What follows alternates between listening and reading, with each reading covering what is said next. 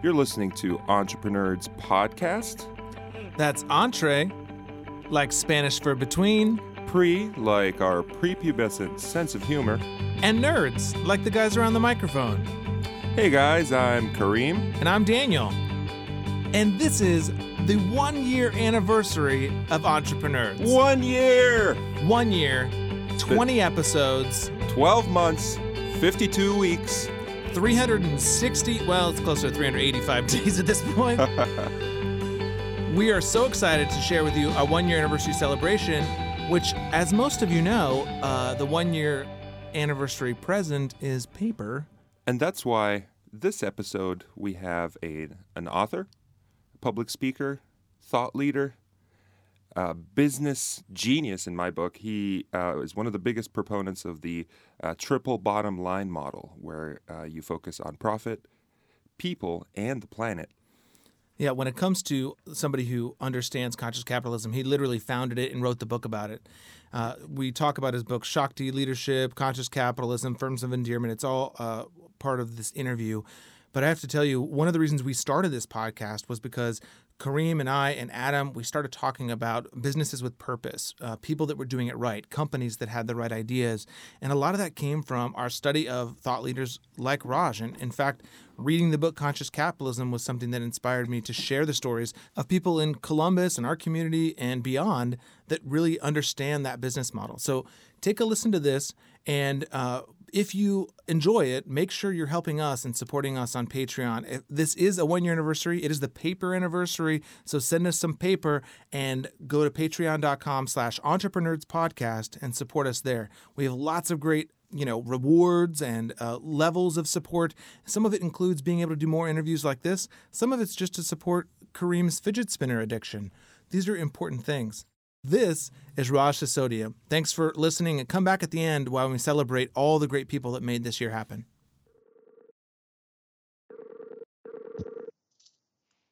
Hello. Hi, Raj. It's Daniel. Hi, Daniel. How are you? Good. You are all your days completely filled and super busy? Today is extra because I have a board call starting all afternoon from 12 to 6. Which board? This is the Container Store. Oh, okay. Tell everyone I said hello. I will. And then we have this book deadline on the Conscious Capitalism Field Guide. Oh, very cool. Next Monday. And today I needed to send 2 chapters to my co-authors for their review. So you had to just finish these 2 chapters of the field guide just now. I had to revise them. I had written them over the last few days, and I had to just revise them and then send it to them. So I got it done. So now I'm with a clear mind. Do you find yourself to be deadline oriented? Yes, very much. I'm very similar. You give me 10 weeks to do something, I'll get it done in 48 hours. Yep. Yeah, that's how it seems to work, Wow.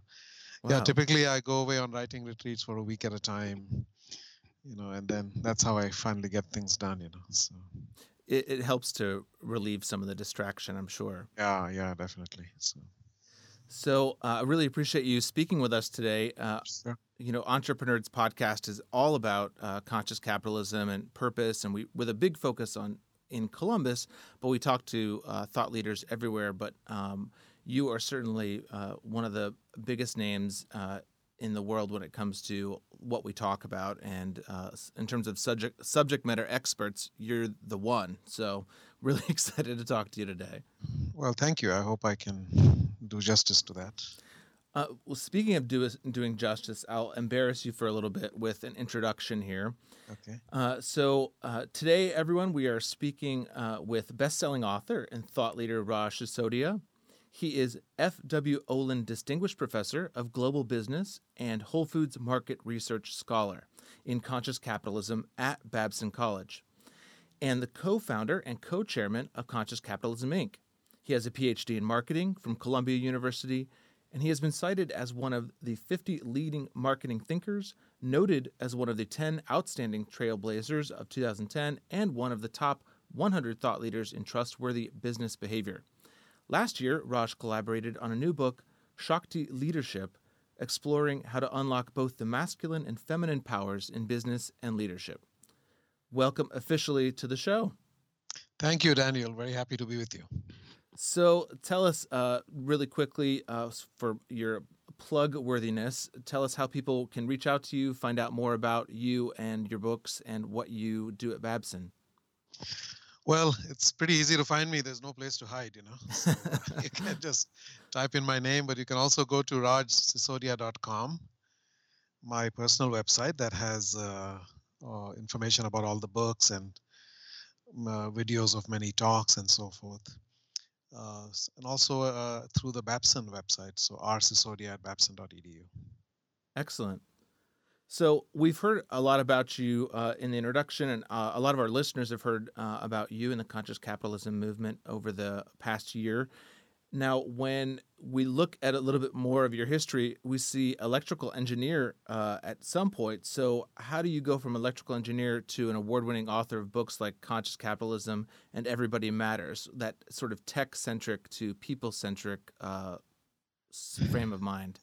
Yeah, no, it's an interesting journey. You know, it can only make sense looking back.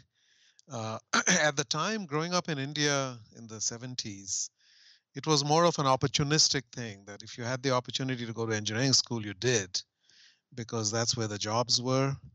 If you happened to be good in math and science, if you were good in biology and science, then you went to medicine, or you tried to. So I kind of went into that almost by default, even though I really didn't have a passion as such for engineering. But it was the most practical, pragmatic thing to do. But what I really enjoyed was writing, and I also had a disposition that I think from the beginning was more along the lines of what you describe, people centric. But for a long time, I had to put on the mask and put on the armor and try to be part of a world in a different way. But over time, I think what's authentic about ourselves eventually comes to the surface if we allow it to. If we stay connected to who we are, then regardless of where we start out, I think we can end up in a place that is aligned with our essence. That's an excellent answer. I think very similarly, the other people that I've talked to over the past year and in other parts of my life have that same center where they keep coming back to what makes them passionate, and eventually you have to give in to that. Yeah, no, in my case, it took decades actually, you know, because after engineering, I decided to go to business school for the purely practical reason that in India in those days, your salary would double and you would work in an air-conditioned office. And that was enough That's a inducement great for me, motivation. especially working in a electrical switchgear factory in the outskirts of Bombay, as it was called in those days. So that's why I went to business school again, and I chose marketing because I knew I did not like finance. And so all my decisions were kind of rooted in that kind of short-term, immediate pragmatism, looking at the options available at the time and choosing what seemed to be the best one. And somehow that accidentally, in a way, led me to come to the US to get a PhD in marketing, because I didn't even know that such a thing existed. But I came down for breakfast one day in my graduate dorm. I already had a job lined up after my MBA to be a consultant, but I saw a bunch of my friends who were dressed up and going somewhere on a day we didn't have any classes. So I asked them why, and they said they were going to the US Information Agency to pick up GMAT applications. And I said, we're already doing our MBA. Why do you need GMAT? I said, no, we want to apply for a PhD in business. I said, I didn't know you can get a PhD in business. So give me 5 minutes, I'll come with you. And so that's how, out of that group of 9 people, I ended up going with them. And I'm the only one from those 9 who ended up coming to the US to get a PhD in business. You know, and it just happened because I came down for breakfast. You had enough time to run upstairs, comb your hair, and put on a suit. No suit. I think just, I don't even know if I owned a suit. But, you know, so I think that's how I came to the US. I had lived here as a child for a few years and I always wanted to come back, but I didn't know how. And this became an opportunity. So I decided to do a PhD. And, you know, and then started teaching marketing, as I said, because I knew I didn't like finance. It was marketing and strategy, basically, which was interesting to me. But then as I started teaching over time, I started to see many of the flaws and problems with marketing. Especially you come to this country from other places, and especially in those days, you know, you get inundated with marketing. There's just an extraordinary amount of advertising, constant promotions, sales happening, you know, every day, every week, direct mail, junk mail. you just get bombarded with all of this. And my interest in, from an academic standpoint, soon became focused on marketing ethics to begin with. Like there was a lot of misinformation and taking advantage of customers, it seemed. But also over time, focusing on the issue of productivity, spending a lot of money on marketing, and what are we getting for it? Was my question. And so we did a lot of academic research on that. We showed how spending had gone up while customer satisfaction had fallen and customer loyalty and trust had plummeted. And this didn't seem right. We're spending more and more every year and we're getting less and less. There seemed to be something fundamentally wrong with the way we thought about and practiced marketing. So over time, that became my primary focus from a research standpoint. How can we improve marketing efficiency, effectiveness, ethics, and performance and productivity? And having made the case that we were doing very poorly on all of those. And I remember in 2007 we had done some analysis that we were spending $1 trillion a year on marketing in this country, equivalent to the GDP of India that year. Now, when I thought about it in those terms, I said, how is it possible that 1 billion people are living on what we're spending here on ads and coupons and all the gimmickry of marketing? And what are we getting for those $1 trillion? For customers, for companies, and for society. And my research had concluded that we really weren't getting a lot. In fact, we also had a lot of negative consequences from that spending in terms of people's health and well-being, in terms of societal issues like the environment and overconsumption and so forth. So that became my path of inquiry. And we had written a book called Does Marketing Need Reform? And then I started another book on this problem, but it was called The Shame of Marketing, believe it or not. Looking at all the problems of marketing. And fortunately, I got the best advice from my mentor at that point in time. And he told me, Raj, in this country, people want to know about the solution. They don't want to hear about the problem. Okay. Right. Right. That was such a simple but profound thing for me. I said, you're right. And I just turned it around. I called it In Search of Marketing Excellence. And I said, most companies spend a ton of money and have lousy loyalty and trust from their customers. Who's doing the opposite of that? Spending modest amounts, but having outstanding customer loyalty and trust. And what are they doing and how can we emulate that? And that led to a search for those kinds of businesses, and Whole Foods was one of them, and many others that were virtually spending zero on marketing. They had no ad campaigns, they had no chief marketing officers, and yet they had outstanding customer loyalty and trust. And they're saying, what's going on here? And we found that even their employees were equally loyal and trusting, and their suppliers, and the communities embraced them, So they had this stakeholder mindset, and they were creating value for everybody and treating everybody well. And that ultimately resulted in not only less need to spend money on marketing, but less need to spend money on employee turnover and stable supplier relationships and so forth. And so we found the stakeholder mindset was an essential element of these kinds of businesses. And then we discovered the other aspects too. First of all, that there was a reason for them to exist. Companies like Whole Foods and Container Store and Southwest Airlines and so forth have a higher purpose. They're not just there to make money. So the idea of the higher purpose, along with the stakeholder mindset, became two elements of this different way of doing business. And then we discovered the leaders were different and the cultures were very different. They were not driven with fear and stress, but had a lot of caring and authenticity and transparency and trust. So those became sort of the definitional pillars.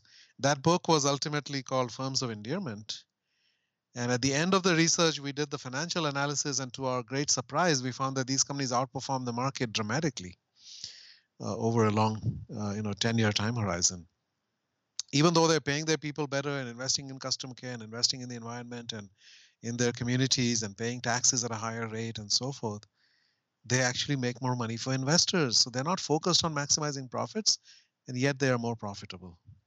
And that was a fundamental surprise, but a deep lesson that there's a different way of being in the world of business, and that you can operate with this completely different operating system and be highly successful using traditional measures, but that doesn't come at the expense of people and at the expense of communities and the environment and our very future.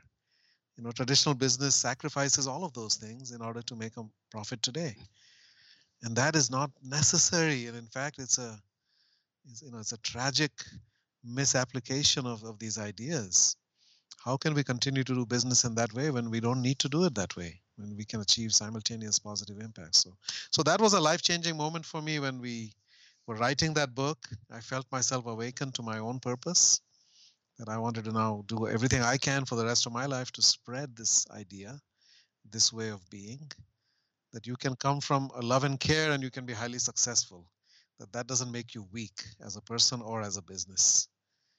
And so that's really been my path into this way of thinking, and got connected with John Mackey soon after that. He read the book, he loved it. We met, and then we said, we have a shared passion in trying to spread these ideas. And so we decided to launch the movement in 2008. We did a retreat at his ranch and invited a bunch of other people. John had already been talking about what he called conscious capitalism, which represented the same thing, a phrase that was coined by Muhammad Yunus, actually, to refer to what we would today call social businesses. But we're applying it in a broader sense, that all businesses need to have society as their primary stakeholder.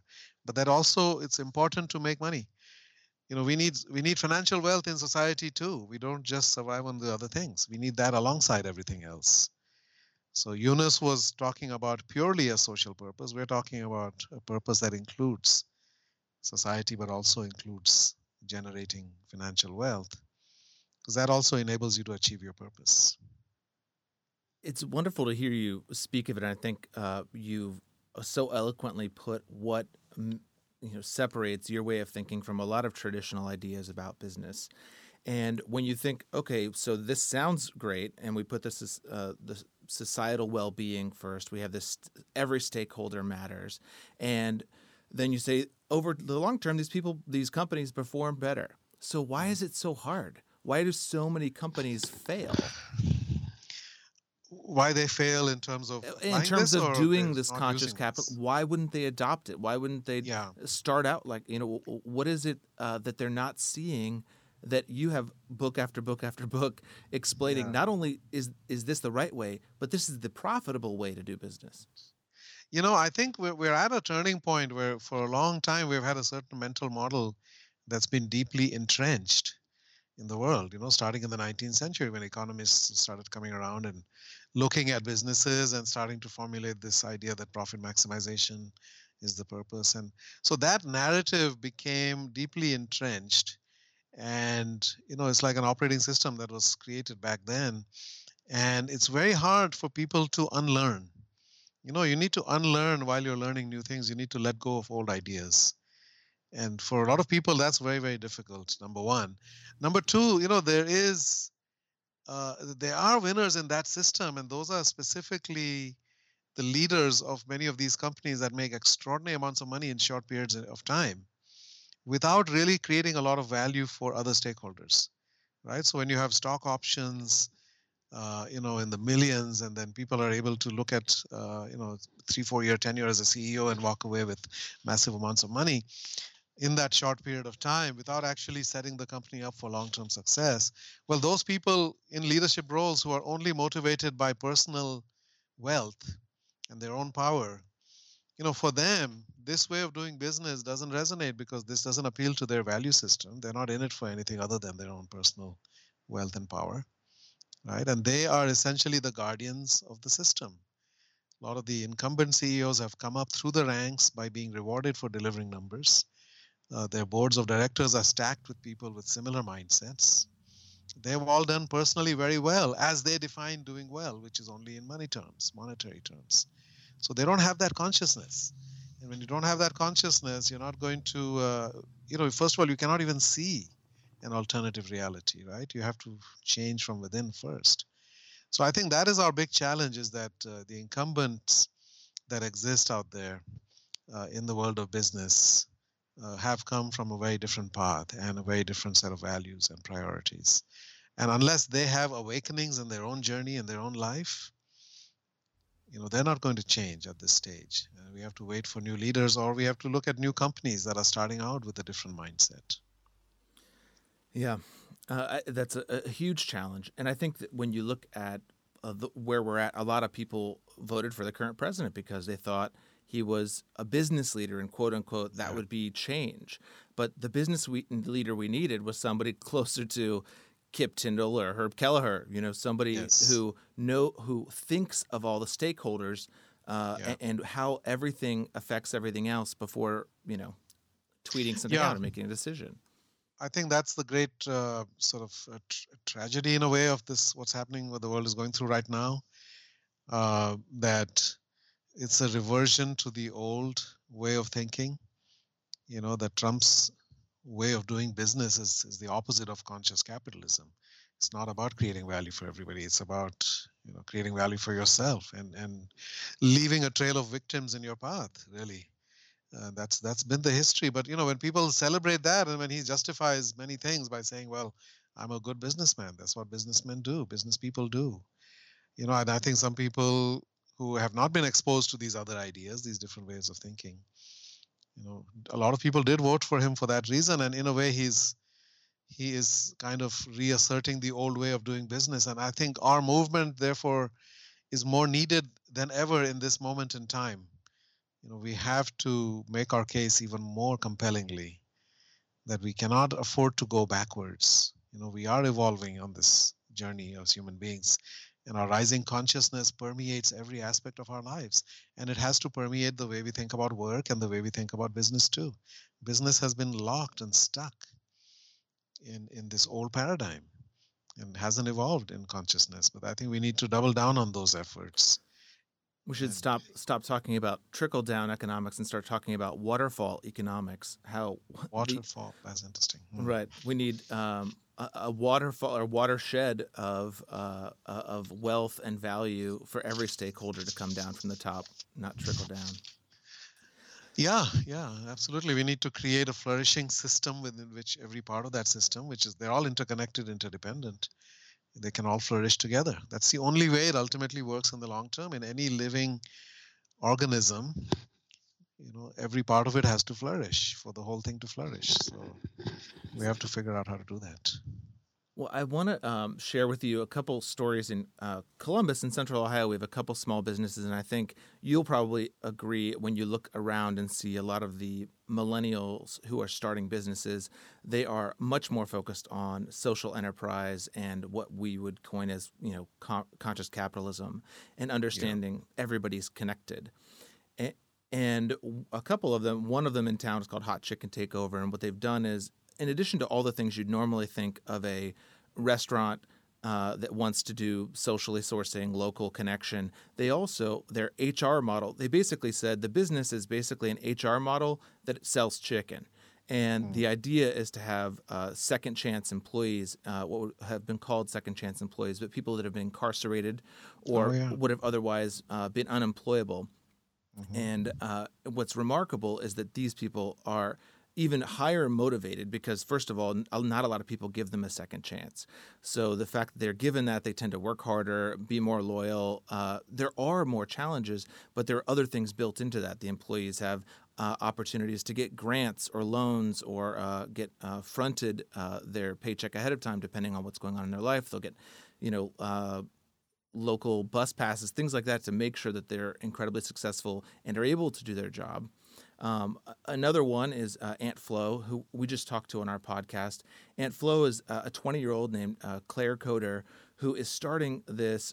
She realized after she went to a startup weekend, she went to the bathroom and realized, there's free toilet paper in here, but there's no tampons. Why? And then you can't use your WIC card or food stamps to buy hygiene products. That sounds crazy. So why isn't there somebody out there doing it? So she started her own business, which was started as a buy one, give one program, but now turned into a B2B business where she is basically selling her tampons and pads to companies like national banks or local coffee shops, and they supply them for free in their restrooms for their employees and their customers so that they can feel more equal in the workplace. Like something as small as that. She has a warehouse that now has, 1 million tampons in it. But as I talked to her and I talked to Joe DeLoss from Hot Chicken Takeover, the question is, now that their business is building, now that this concept is taking off, how do they maintain it as a small business starting in Columbus, Ohio, as they build Is it easier for someone to maintain it if they start that way versus trying to shift, a big company? Or what advice do you have for them? Yeah, I think it's definitely easier if you're starting out that way to sustain that because you don't have these embedded processes and mindsets and systems and people who are aligned with another way of doing things or thinking about things. So it's definitely better in an ideal world to start out that way. And I agree with you that uh, the current generation of entrepreneurs, millennials, and so forth, are really purpose driven and are thinking about this in a holistic way. And there are a lot of inspiring stories. The one that you mentioned about hiring incarcerated people reminded me of Greyston Bakery, which also may have pioneered that approach, what they call open hiring. And specifically, they say we don't hire people to bake brownies, we bake brownies to hire people. And Right. they hire people to whom all doors have been closed. And there are 70 million such people in the US, right? I mean, it's extraordinary. There are as many people with criminal records as there are people with college degrees. And how are we leaving, shutting the door in their face? And, very often they have all the potential and motivation and they made mistakes, they paid the price. But so, this is a more forgiving world and this is a world of healing businesses that we use business as a force for healing, not just as a way to make a living. And I think that's what these businesses that you talked about are doing. They're alleviating suffering and bringing joy. And to me, that's the meta purpose. And that's my next book, actually, The Healing Organization. And I'd love to learn more about those businesses and others that are good examples of that. So I think starting out that way is tremendous. You need to then sort of hardwire that into the culture, into the DNA. You need to capture that in writing, in documents. You have to have your own like Declaration of Independence type document, words that people can live by and hold people to those words, make them real. A good example of this is Barry Waymiller, the company that I wrote the book with, Everybody Matters, with the CEO Bob Chapman, and they have articulated all of their beliefs and their principles and so forth, and they really adhere to them. They hold themselves accountable to those documents. And I think that's something that I urge companies to do, to have those set of foundational documents and make them real. Yeah, I actually had a similar conversation about creating a document like that with a local business called Homage, which has started blowing up in terms of the vintage T-shirts that they create. But one of the things they realized was, as a CEO, as a founder, you can't run the business forever, and you can't be in every meeting. So having what they called their timeless principles in place would allow anybody in the business to use those as a touchstone before they make a decision to go forward. Yeah. Yeah, I think that's imperative, especially as you start to expand, as you said. Without that, you will soon lose. You lose the essence. You lose the red thread, right? And it becomes just another business. Yeah, I love Roy Spence's book. It's not what you sell; it's what you stand for. For anybody out there who wants to take a look at purpose statements, and in fact, here in Columbus, we actually have a company called StoryForge. Barry Chandler and Haley Boning have started StoryForge, which is a purpose branding company that's designed to build purpose from the ground up in every part of your business, so that you can build your business as you grow, or take large businesses and help understand what it means to really affect purpose in every stakeholder. In fact, they're starting a conscious capitalism satellite here in Columbus. That's great. Yeah, sounds like you have a great community for that and lots of great exemplars already. So I would urge you to do that. There is a chapter, I think, around Cleveland somewhere in Northeast Ohio, but Yes. this would be different. Yeah, I can't wait to see how that expands and get to be a part of it. Yeah, wonderful. So obviously, you're always researching. You're always looking at businesses around the country. Is there a specific business that maybe we haven't talked about yet that inspires you? Somebody that is really proving what it means to be a conscious leader in the market? Well, there's so many, right? I mean, I've written the Everybody Matters with Bob Chapman. He's one that inspires me. And Firms of Endearment and in Conscious Capitalism, we celebrate leaders like Jim Senegal of Costco and Herb Kelleher of Southwest Airlines, or Ratan Tata from India, and so many others. I mean, there are these great iconic leaders out there who truly do stand for something, and they stand for people. As Herb Kelleher said, the business of business is people. yesterday, today, and tomorrow. And that's what he's built that extraordinary company on. And it's the most successful airline in the history of the world. And Costco is extraordinary too. And Jim Sinegal has shown tremendous strength and courage as a leader to stand up for what he believes in the face of pressure from Wall Street, right? To treat Right. people well. And, why do you have to pay them, 60% above Sam's Club? And so I want my people to be able to live a decent life and take care of their families. As simple as that, right? Right. And, Right. so I think there are so many the great leaders that we can look to, and many others, of course, that from smaller companies that don't necessarily have the high profile, but I'm sure this is going to really explode. I think in years to come, we'll go through exponential growth in these kinds of businesses and these kinds of leaders. I think the Conscious Company magazine, which I don't know if you've seen, their current issue is about their Conscious Leader Awards, and there's some great leaders that I had never heard of, and they're amazing. That's excellent. I'll have to check that out. So, every business goes through cycles of stress and success. I think one of the biggest things in the news right now has been about Amazon making an acquisition of Whole Foods. And within a couple days after that announcement, one of the things that I saw come across my email was an email from Conscious Capitalism with a statement specifically about the merger.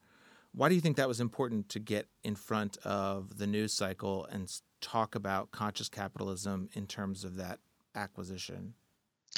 Yeah, I mean, Whole Foods has been a key figure in the conscious capitalism movement, along with John Mackey, as a very good example of conscious capitalism. And for most of its 39 years, the company has been a high-flying performer, right, in terms of the financial markets. Although not always, every great company goes through dips. And I remember when I first met John Mackey in 2007. Soon after that, when the financial crisis hit, and Whole Food stock, which had peaked at 70, came down to 7. And and I saw him at our conference. I said, John, aren't you feeling all right? He said, well, I don't know why the market is freaking out. It's still the same company. We're down a little bit right now, but I'm sure we'll come back. Eventually, that stock went from 7 to 100 and I think $110. Within a matter of a few years. So these things happen. The market overreacts sometimes, and then there are activist investors who can step in those moments and see an opportunity, because they know that this is a fundamentally good company that's going to come back, but they put pressure to achieve some short-term results from that. So Whole Foods was able to withstand that in the last crisis, but this time around, as we, a conscious business is still a business. It's going to go through cycles, and there will be adjustments and strategic challenges and competitive issues and so forth. So, you're not immune from any of that. And so Whole Foods was going through one such period of making those adjustments.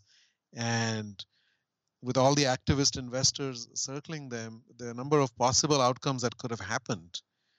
The best outcome would have been for this company, to have patient investors and allow them to figure things out, and then go back to being who they are and go to the next stage, the next chapter of their story. But those pressures were becoming pretty intense. And then I think in that environment, the acquisition by Amazon seemed pretty shocking in the beginning, but as we thought about it, it's this could be a very, very good thing, actually. It first of all shields Whole Foods from the short-term pressures, which were building tremendously, and that's one of our challenges in our public market system. The activist investors can often come in with that opportunistic mindset. John referred to them as greedy bastards by name, a particular investor group that was coming after them. They're taking something that took 40 years to create, basically can destroy its soul overnight by forcing it to do something that's not in its long-term best interest. So I think the opportunity here, Amazon is an interesting company because it has tremendous strengths. It truly is the most customer-centric company in the world. It is one of the most innovative companies in the world. It's a very dynamic company. But in the past, and I did feature them in Firms of Endearment, which was 2007. And so they were in that sense a conscious company with a purpose and with an emphasis on certainly the customer stakeholder, but the employee stakeholder over time seemed to have been left behind to a degree. And a culture was created that it became a tough place to work for many people, including the warehouse and so forth. I think I've seen evidence that the company has taken some of that criticism to heart and has actually been improving greatly in working conditions and so forth. But I think that through this merger, John, as a very, very strong leader, has the opportunity to influence a much larger entity in today, Amazon, to become more consciously conscious, to have Jeff Bezos become more closely identified with this philosophy. And I feel that has a very good chance of happening. So it protects Whole Foods. It gives them the opportunity to, to build on what they have done. Amazon is very respectful of what they have bought. They're not looking to extract value. They're looking to help add value through their own capacities in technology and innovation and so forth. But they're not looking to destroy what made that company what it is. So I think Whole Foods can grow and flourish under that umbrella, and that's their history. They don't mess with good acquisitions. But also, I think there can be an impact to Amazon from this as well. So that's what we're looking towards. That this will ultimately end up being a big, benefit or a boost to the conscious capitalism idea. Because that's why Amazon bought Whole Foods, because it is a special company. It is a conscious company. So, That's yeah. Raj, have you sent your invitation to Jeff to come to one of the CEO events for Yes, Conscious we Capitalism? will. We will. We certainly have that intention, and we will at the right time. And John and I've had some conversation with John as well. So we will do that at the right Excellent. time. You know. Well, we kind of geek out about purpose and conscious capitalism, as you already know. So we talked about some of your books. One of the most recent was a collaboration with Nilima Bhatt, who explores, she, along with you, explore the masculine and feminine powers that we need to be most successful in business. Explain that, because I think when a lot of people hear masculine and feminine powers, they're trying to sort of wrap their head around what all that means. Yeah. My mind can go to the Da Vinci Code. We talk about the biblical feminine Yeah. and a lot of the conversations that came from that book. But I think, Sure. tell us more about that. Yeah. No, it's something that I had observed. Right from the beginning. Right, firms of endearment, companies that are built on love. And so this idea, and leaders who openly talk about love and care, like John Mackey and Kip Tindall and even Senegal and then Herb Kelleher, right? Their stock market symbol is love for Southwest Airlines, LUV. So there is, I was noticing that in the world of business, which has been a very macho, militaristic kind of milieu forever, right? It's mostly run by men based on a very limited set of masculine values: domination, aggression, ambition, winning, results at all costs, kind of a win lose mindset. Business almost as a form of warfare. And if you think about the language, terminology, and mindset, and even organizational structure of business, it all comes from the military. Because in the 19th century, when we started to have large corporations for the first time, the only large organizations that existed were armies.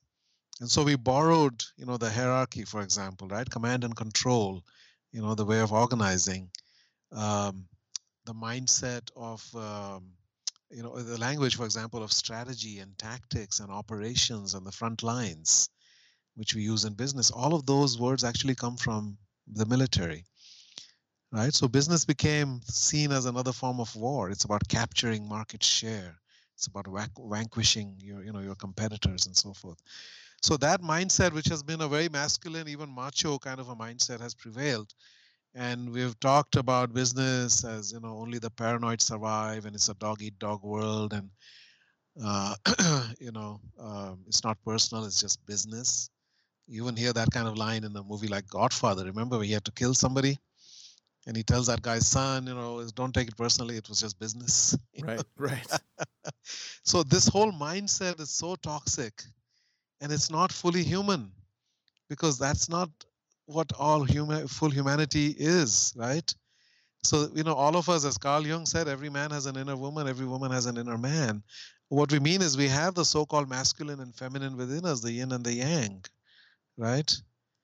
It's not that men are incapable of feeling or compassion or empathy or vulnerability, or that women are incapable of, decisiveness and action and strength.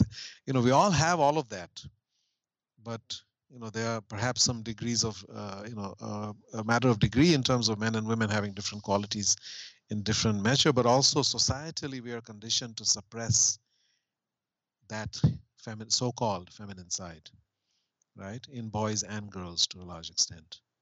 And so society has evolved in that way, domination of every societal institution being run by men based on a limited set of masculine values. And I had observed that conscious companies, firms of endearment, are different, that they are in touch with the so called feminine side. And we're seeing the rise of feminine values in society, right? Yeah. And we also see that embodied in the role of women and the opportunities available to women in this century, which are dramatically different than what they have been historically. Women now outnumber men in college dramatically, like close to 60% of college students are women. And there are more women college graduates cumulatively in the US since 1989. And that ratio continues to skew in favor of women. In a world where we need more and more higher education, women have an inherent advantage. Every white collar profession will be dominated by women. And as we get more women in the world of work and in leadership, we're going to see fundamentally a shift in the essence of what it means to be a leader. Because in the past, women had to conform to the male masculine model. You had to be more tough, more aggressive, more, um, kind of ruthless than the toughest man in order to succeed. But now that we have more women coming as leaders, they can actually be who they are. And there's a lot of research. You look at the Athena doctrine that did 60,000 interviews defining what it means to be masculine, feminine, also what does it mean to be a good leader, finding a strong correlation between the so-called feminine and good leadership, right? And other research also showing that now. The catalyst.org, if you go, the tons of studies that show the impact of having more women on boards and in leadership positions in terms of the performance of businesses over time and innovation and better ethics and better governance and all kinds of things. So we're starting to see that the world is fundamentally going through this shift. The rise of feminine values, to me, is the biggest story of this century. The 19th century was about the end of slavery, and the 20th was about the end of totalitarianism. I think the 21st is about the end of the suppression of the feminine and the integration of the feminine and with the masculine, finally. And that's really what Shakti leadership is about. It's not about saying we need to get rid of masculine and only have feminine. It's about saying we need to become whole human beings, especially as leaders, which means we need to cultivate all the aspects of ourselves, right? Right. And have access to nurturing, caring, compassion, along with strength, discipline, focus, courage, and resilience, and so forth. Cultivate the mature masculine and the mature feminine qualities. And there are ways we can do that, become a whole person. But beyond that, we also talk about cultivating our higher selves as well as our child selves, not losing touch with the playful side, while we also aspire to higher consciousness and deeper wisdom. So the summary phrase for that book is really that the conscious leader is the wise fool of tough love. Okay, you have wisdom and you have the capacity for being lighthearted and playful. You can be tough, but you also are rooted in love. And you can be all of those things at the same time. And you also know in a given situation what you need to bring more of. Situations call for more, toughness, or they might call for a light touch, etc. So how do you become flexible? So become whole and then become flexible as a leader while remaining congruent with our purpose. I don't know about anybody else, but I'm definitely buying the book because I haven't Yes. read the whole thing yet. And I loved the chapter of conscious leadership in Conscious Capitalism. And it sounds like that's just an expansion on that idea in a much more in-depth way. Yes. Excellent. So I think I probably know the answer to this question already, but what if I'm a student at Babson College and I want to take a class by Professor Sisodia? What does that feel like? Is it a lot like this interview with this incredible lecture and wisdom just pouring down upon us? It's a strange. The course is called Conscious Capitalism, actually, and somebody walking by the classroom, they might look in and see the lights are dimmed and there's some music playing. We start every class with meditation, because the course is not only about understanding the four tenets of conscious capitalism, it's also about being on your own journey as a conscious leader. And you cannot be a conscious leader unless you're a conscious human being. So how do you elevate your consciousness? How do you awaken to your own consciousness? So that's a big part of the journey. It's about self discovery. It's about understanding, how you think. It's about exploring deeper ideas. Every week, they go through the whole week doing exercises around becoming more mindful, examining your mental chatter, living in an other-centered universe, cultivating appreciation and gratitude, examining your mental models, etc. Each of these go on for 1 to 2 weeks, and then you share what you learned from that. And we have other sort of wisdom lessons, etc., that we start after we do our meditation. And then we get into some of the conceptual material and have lots of guest speakers, CEOs, and others who come and talk about how they have brought this to life, etc. So it's a really transformative experience for the students, because they come into it after, in some cases, 3 years, because they're mostly seniors, of hearing a different message. Even at Babson, the traditional paradigm of business is still the dominant one in terms of what they learn, right? So business is still about profit maximization and shareholder value and all of that, so that's what they get. And then they come to this class and it challenges them to rethink all of that. So, is there somebody across the hall from you at Babson that shouts at you and tells you you're wrong and that it's really about money? Yes. So interestingly, in every business school, when you give these kinds of talks, and at Babson, we have a lot of liberal arts faculty as well as business faculty. And, some people, of course, get it and they are already aligned with this way of thinking. But then you get some of the liberal arts people saying, well, business can never be good. It's fun. Capitalism is fundamentally about exploitation, right? So you can't have, they reject the very premise. And then you have people from finance and accounting and some others who say, no, business is just about making money. That's a solitary objective function. You don't complicate things, So there are people, again, who refuse to see things differently. They're not there, But there are others who are in the middle who actually do get it. I think that's a growing proportion, but it still remains a distinct minority, even in business schools. It's funny, I was going to write an op-ed a few years ago. Why do business professors hate, business or hate capitalism? Right. A lot of business professors, even, they don't understand what capitalism has done for us. But others only look at it in terms of the profit motive. There's a long way to go here. I had a very interesting conversation with my father-in-law on a houseboat on the Hudson River, talking about, he has an economics degree from, I believe it was Columbia, and I was reading Conscious Capitalism at the time, and he read the book during the course of that houseboat journey, and he basically about threw the book into the water and said, he said, horse shit, Yes, communism, socialism. Exactly. Well, I know we have limited time here, so the last question I have is really, you spend your days talking about all this. You talked about some of the things you might do to sort of recenter and meditation to become a more conscious leader. And what are the things that you do just to unwind, to relax? I mean, is Raj Sisodia out there in the garden pulling weeds? Are you putting on your favorite vinyl album? I mean, what's that look like? Well, I'm sitting here looking at the Charles River from my window, So I really do love being out in nature. I love to go on bike rides or walks. I can't jog anymore, unfortunately, because of 3 knee operations. But I do like being out in nature. I'm also like to do a little more kayaking and things like that. I also love to read, of course, listen to music, do a little bit of singing, Indian music. Really?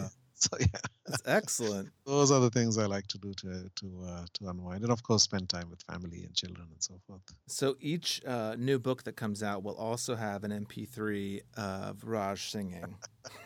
You heard it here first.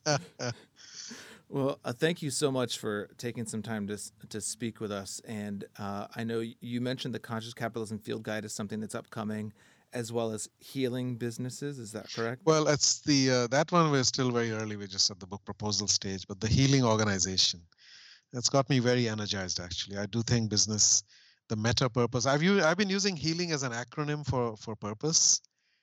That every purpose needs to be a healing purpose, because we live in a world of tremendous pain and suffering, right, all the time. Yes. And if you're not part of the healing, we are probably, if you're not consciously part of the healing, we may unconsciously be part of the hurting.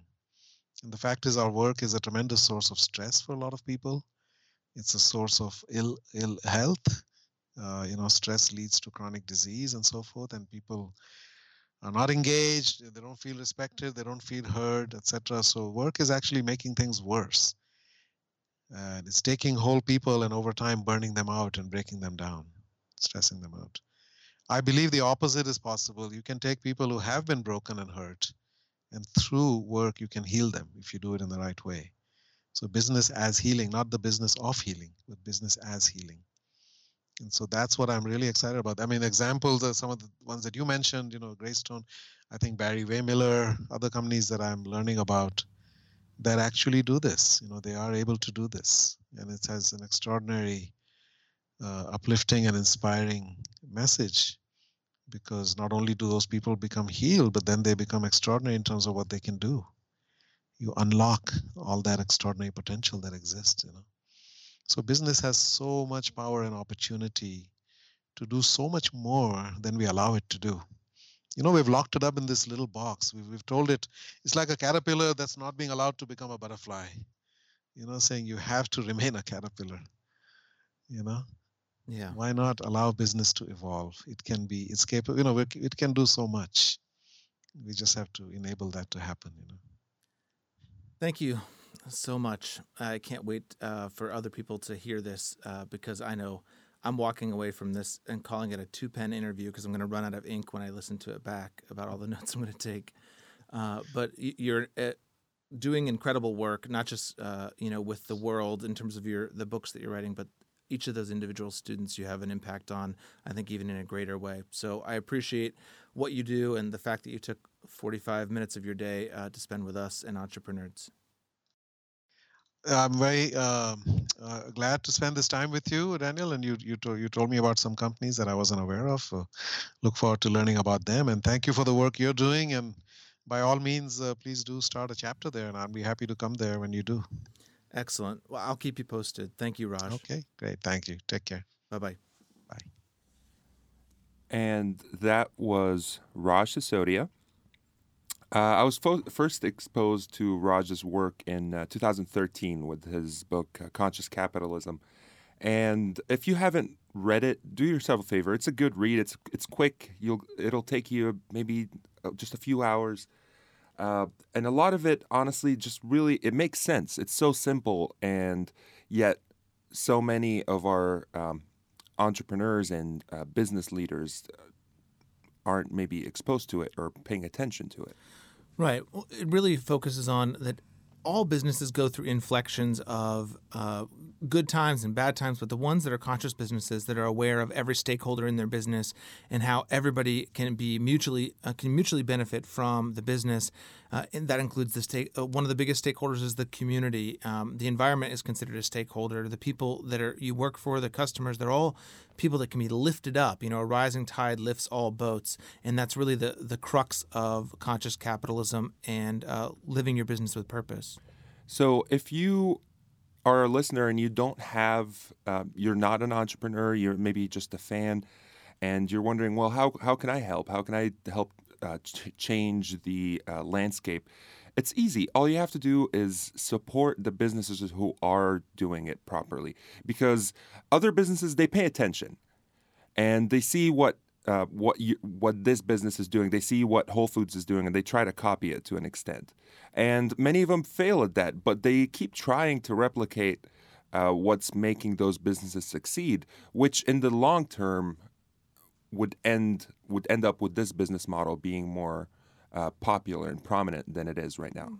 Yes, indeed. And in fact, we have a list of people we've talked to this year that really do live this kind of purpose and have these kind of stakeholder model businesses. So, Kareem, I'm going to go through this list of the incredible people, most of them right here in town, are people that are doing this and doing it right. And these are people that we've interviewed and talked to on our show this past year. And then Kareem's going to actually give you the list of other people we've talked about, maybe in the greater landscape of business or social media. And we'll go ahead and also give you a little sneak peek preview of some upcoming guests. Oh, yeah. We'll tell you about that in a second. So first of all, let me thank one of our first interviewees, Stuart Hunter from Roll Bicycle Company, Tony Capuano from Snap Fitness, Matthew Grossman from Ida G, Haley Boning and Barry Chandler from Storyforge, Christy Campbell from Rev1, Chris Davison from Wolf's Ridge, Claire Coder from AntFlow, Tom Burden from GripMat, Matt Helt, and Dan Rockwell, who were both joined us at the Startup Week, Justin Johnston from Wild Goose Creative, Elaine Grogan-Luttrell of Minerva Financial Arts, and Danielle Evans of the marmaladeblue.com. They all were interviewed by us, took their time out of their day to share their story with us. Please make sure you support their businesses. And we'd like to thank you guys for taking the time to join us on our first year, and we're looking forward to our upcoming guests, and we're looking forward to getting the chance to talk to you again. So some of the people that we shared your stories with that you can research more about are Casey Neistat, Nina West, Hanif Willis Abdurraqib, Jane Grody-Abel, Dan Pena, Joe DeLoss, Jenny Brittenbauer, Blake Compton, Doug Ullman, Simon Sinek, Roy Spence, and Kip Tyndall, all people we talked about, thought leaders and local stars as well. And huge thank you to our 3 Patreon sponsors that have given us the most, which is Clay, Mohammed, and Rue. Thank you, all 3 of you. I hope you got your stickers. And big shout out to Kareem's friend who helped us with the intro music this whole year. Yeah, Omar El-Deeb of Key 66 Productions. Buddy, thank you so much for that awesome music. And we have some people upcoming, Kareem. Who are some cool interviews we've got already on deck? Oh, yeah, you're listening to Sneak Peek Preview Radio with Kareem and Dan. So Sneak Peek includes Travis Owens of Curio and Harvest, Brian Goulet of Goulet Pens. We've even got Daniel Montague of Tefl Recruits. TeflRecruits.com. TeflRecruits.com. Anyway, you guys, we have had so much fun with you this whole year and are looking forward to what we have coming up. And we know that you will be surprised and excited about what we have. Hopefully, we'll be able to get episodes out even faster for you. But check us out. If you want to start your own podcast, check it out. Blueberry.com. No ease. Use Entrepreneurs as your promo code. And let me tell you about entrepreneurspodcast@gmail.com. So if you're listening and you have any ideas, you have any feedback, we maybe forgot to ask a question, shoot us an email. If you have a business that you're excited about and you want to share it with our audience, go ahead and send us an email. We'd love to hear back. Now excuse us while we go sip mojitos at the Columbus Beach. That's not a thing. That's not a thing.